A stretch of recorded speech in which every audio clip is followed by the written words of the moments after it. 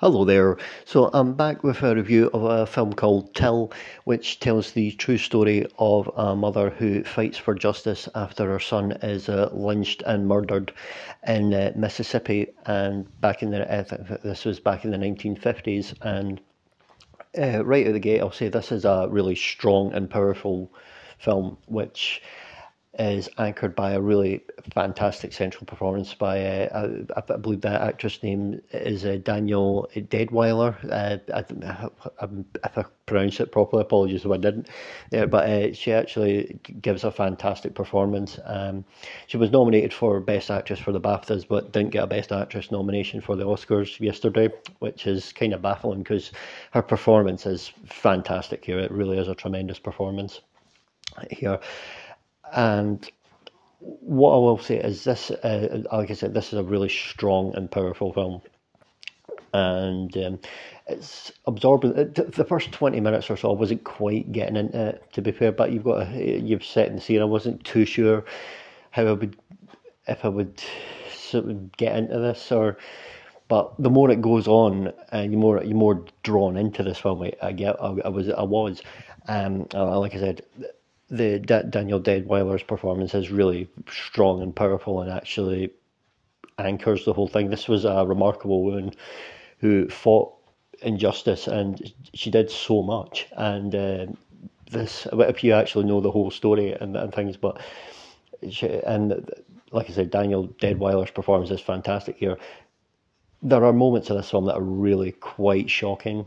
It's like, but it's important that they do this. It doesn't feel like it's gratuitous or anything like that. It's important that it does shock you to know what actually happened and to see how bad things were at this time, especially in Mississippi.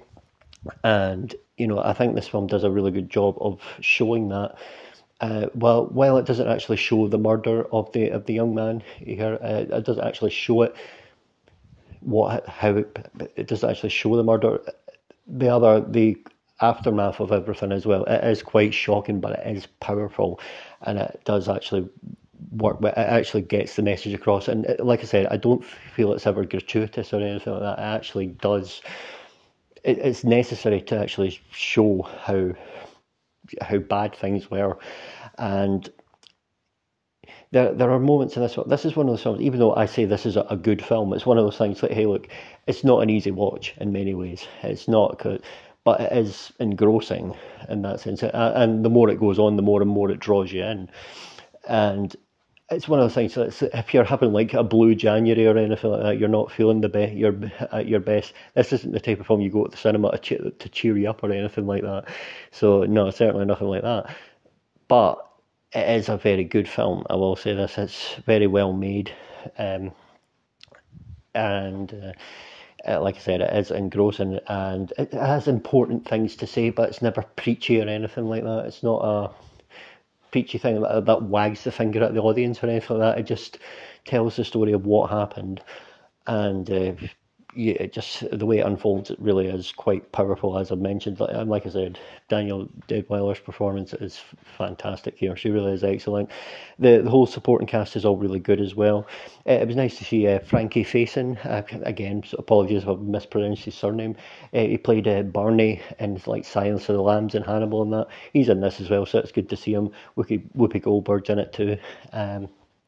The young man who plays Emmett Till as well, the young boy who was murdered in his early scenes, he's very good as well. He comes across as such a likable boy as well, full of full of charm and everything like that, really likable. And so it would have been a bad thing anyway, even if the kid came across as unlikable, or it still would have been terrible. But it makes it all the worse when you know how likable and charming he comes across. And what really there are moments in this film that are just will make you angry. They are, and especially when it comes to the trial and things like that. I'm not going to go into what happens and the way it unfolds, but once you see it, there are moments where